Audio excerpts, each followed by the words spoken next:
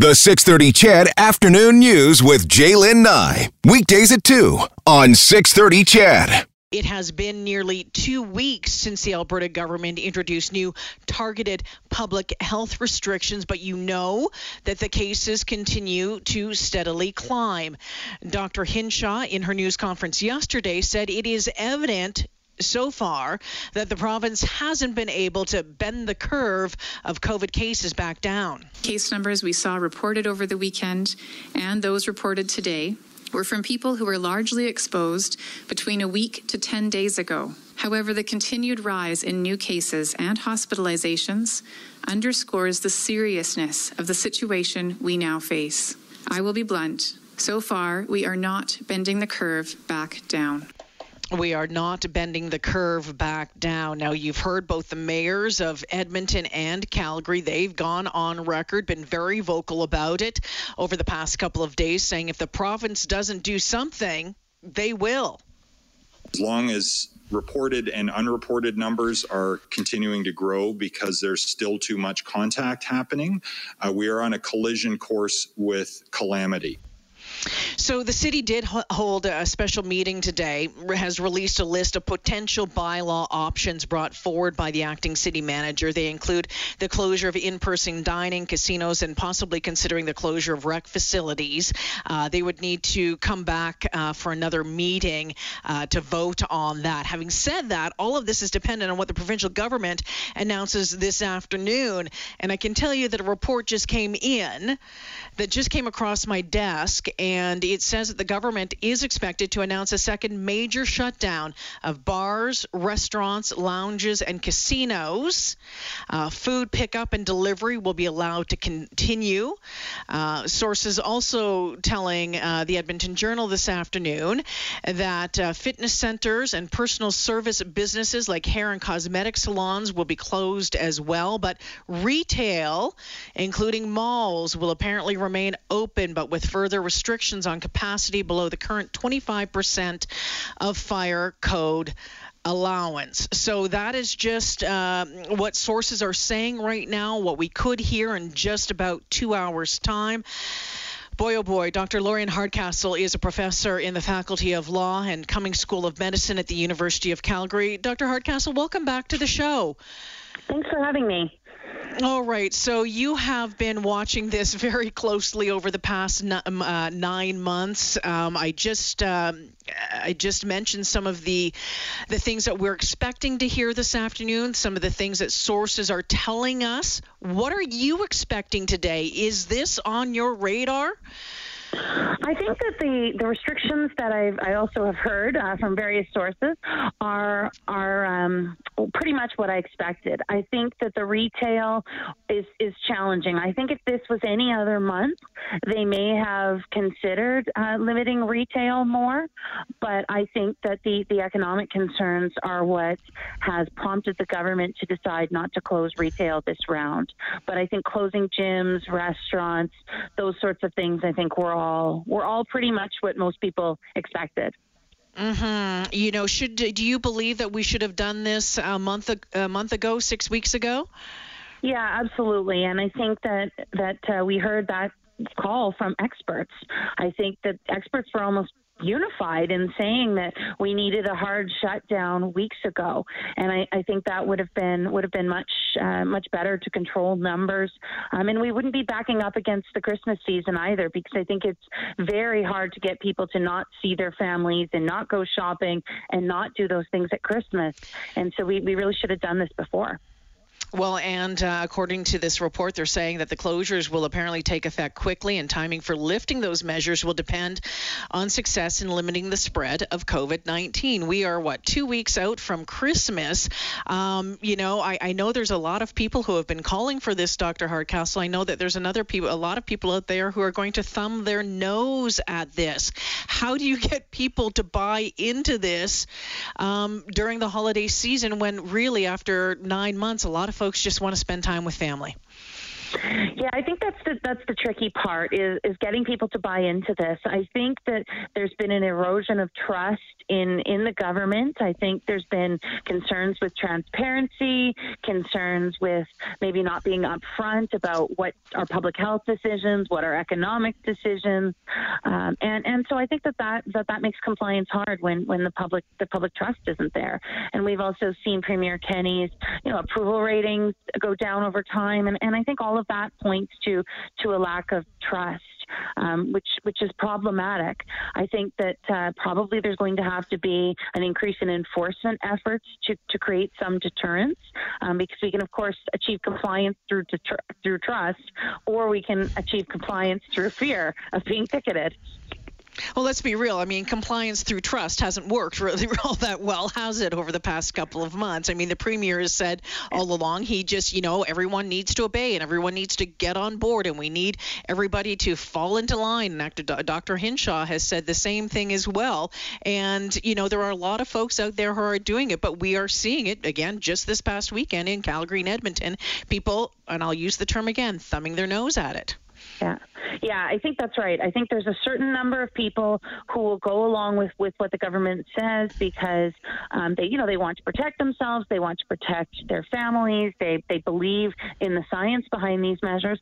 Although I wonder if that population isn't even starting to wane and to tire of these restrictions. So hopefully, with public trust, we can bring those people back on board. But yeah, the rest of them, I think enforcement is probably going to be needed to tamp down the people who are thumbing their noses, as you say, at the restrictions. Dr. Lorian Hardcastle joining me this afternoon, again, a professor in the Faculty of Law and Cumming School of Medicine at the University of Calgary. If you don't follow her on Twitter, I would urge you to do so. Lots of good stuff there. Dr. Hardcastle, I wonder, I look at this and boy, oh boy, I'm kind of scratching my head a little bit. I mean, if you had told me maybe that we were going to be back here, in June when all of this was lifted, I'm not sure I would have agreed because I thought we were doing so well at that point. I'm seeing a real difference, and we're seeing, it seems, when it comes to the conversations about where spread is happening. We hear the Premier talking a lot about Calgary and Edmonton. We have heard Dr. Hinshaw talk a little bit more about spread in rural areas right now. With that rural-urban divide, how do you think that officials need to be handling that better? I think the rural-urban divide is going to become a bit of a false dichotomy as we come to the holidays and people travel from urban areas where there is higher spread into rural areas. And those rural areas don't have the healthcare resources to have large COVID outbreaks. And many of them, of course, don't have masking restrictions and whatnot. So I think that divide is maybe a bit of provides a false sense of security. And we are seeing increasing number of cases in rural areas. And then the other problem is there's also the communities that touch the major cities, and where there was a point in time at which you could, you had to wear a mask in Calgary, but you could drive just outside of Calgary to the outlet mall and not be masked. So I think that divide isn't as clear as we think. Yeah, I'm curious to know what you think about these, so-called circuit breakers. Some of them talking, 14 days. I've read other, experts saying they have to be at least a minimum of 20 days, maybe even 28 days. How do you, with what you've looked into, do they work? Because I can guarantee you right now, if I look at my text line right now, doctor, people are like, look elsewhere. They don't work. It's not going to do it. What do you know about it? What has your research shown? Yeah. So I think that, obviously a lot of this is just proceeding on the basis of, a lot of at the beginning it was guesswork and looking at other countries, and even looking at other countries is difficult because they have very different social climates, political climates, legal climates. And so it is difficult to take that evidence and put it into the Canadian context. And so, yeah, you always will have people saying, well, here's why it worked in this place, or here's why it didn't work in that place. But I think it is very telling that we heard such a large group of physicians calling for it.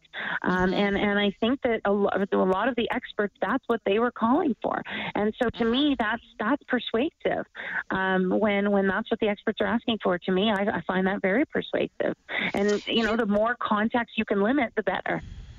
I thought it was interesting yesterday to hear Dr. Hinshaw say that as of right now that, the restrictions that we put in place, 10 days ago, 12 days ago, just aren't bending the curve. They aren't working, and that tougher restrictions would have to go in place. Her team was working on more recommendations, obviously presented to the Cabinet Committee last night, where they discussed it and held a meeting this morning as well. But that was kind of the first time I had heard Dr. Hinshaw say, this isn't working. We are going to need more. Did you catch that comment yesterday afternoon, and what did you think about it? I did. I thought it was really interesting. I think that there's maybe been some of the government hiding behind her and having her be the front of their choices, which aren't just health choices, they're political and economic choices. But I thought that really threw the ball back into their court, because she basically said what we're doing isn't working, and so then the government either has to do something or has to own not doing something and can't hide behind her. Yeah. And I mean, and you've had some tough words for Dr. Hinshaw. I mean, the article in Maclean's earlier this month, you're saying, come on, get on with it, do something. But I thought it was interesting to hear that, and it threw the ball right back into the government's court. For those who haven't read the Maclean's article, the opinion piece that you did, can you, if you were to sum it up and your thoughts on how Dr. Hinshaw has handled this, what would they be? So the gist of the Maclean's piece was basically that chief medical officers of health have significant legal powers, and that they don't require government approval. And so the piece was meant to sort of provoke this idea that, well, maybe, there's a point where the science gets so far apart from what the government is doing that she maybe should boldly think of issuing a public health order. Obviously the risk, though, is that her job doesn't survive the public health order, and that's the risk. But there must come a point when your ethics compel you to say or do something, because what the government is doing is no longer science-based, especially if they're using you as kind of a front for selling their policies to the public. Yeah, there's just, and you know what? There's just been a lot of confusing messaging, hasn't there? Certainly casinos stay open, but you can't have people, you can't have your family over to your house. All this kind of back and forth, and a lot of people have pointed that out. And I think it's going to be really interesting to see how they effectively try to communicate this, because again, I think the communication aspect of all of this over the past number of months has been lacking. Yeah, I agree. And that public health order that came out a few weeks ago, there was a huge amount of a lack of clarity in that, especially around the people who live alone and what they can do. And I said, the public health order was unclear the night it came out. And Dr. Hinshaw is still addressing in her press conferences those restrictions and is still explaining them. And the Alberta Health Account is still getting questions on Twitter. So in some ways, a harder shutdown may be clearer to comply with. Yeah, this is going to be frustrating for some people if this is in fact, what happens today, especially, I talk about some of the gyms. We know that, we've heard that there hasn't been a lot of spread there. I know, through, hairdressers, that sort of thing. My hairdresser hasn't had any cases at all. So it's that picking and choosing. And, I don't know if it's, the devil you know or the devil you don't know, and right now they just need to try to find the devil where it's happening, Dr. Hardcastle. Yeah. I'm curious, before I let you go, your thoughts on the leadership from the mayors of Edmonton and Calgary. I mean, they have been very vocal over the past number of days, saying if the province doesn't step up, the cities will, and saying it could be difficult because of the way that the laws and the Municipal Act and all that works. But your thoughts on how Mayor Iveson and Mayor Nenshi have taken this on recently? Well, I think that if the province isn't going to act, the mayors are stepping in really instead of the province. I think ideally we want the provinces to be the one acting, because then you don't get into those issues with the communities that touch the cities and them having to then pass their own bylaws, or the issue of people going from urban areas to rural areas for the holidays. I think we really do want the provinces to be the leader here. But if they're not willing to act and cases are high in cities, I think we're starting to see the mayors basically out of a feeling of desperation and having to do something. We see them contemplating public health restrictions, but their powers aren't as significant as the provinces, and they can only work within their own borders. Yeah, it's I want to see more data modeling. I want to see them start talking about the R value again. I want to start hearing some more details from the provincial government that I think have been sorely lacking, especially over the past, I would say, 6 to 8 weeks. That R value number, the fact that they stopped reporting that. I'm like, what is going on here? They stopped reporting that, but then they start putting the comorbidities of the people who died in the news releases. And I'm like, what is that all about? Yeah, I think that the lack of transparency is a huge problem, and one of the reasons that people argue for a circuit breaker approach is so that we can catch up on contact tracing and we can have better evidence, and so that's and I think we think of, well, the hairdressers maybe only have a few cases or the gyms only have a few cases, but I think that we can only really have those targeted public health measures when we actually catch up on the contact tracing. Yeah, well, the contact tracing, that is just still a big mess in this province. Yeah. Dr. Hardcastle, thank you. That's just one way of putting it that I can say on the air anyway. Dr. Hardcastle, thank you for joining me this afternoon. I always appreciate your time. Thank you for having me. Yeah, take care. Dr. Lorian Hardcastle joining me this afternoon. She is a professor in the Faculty of Law and the Cumming School of Medicine at the University of Calgary. Okay.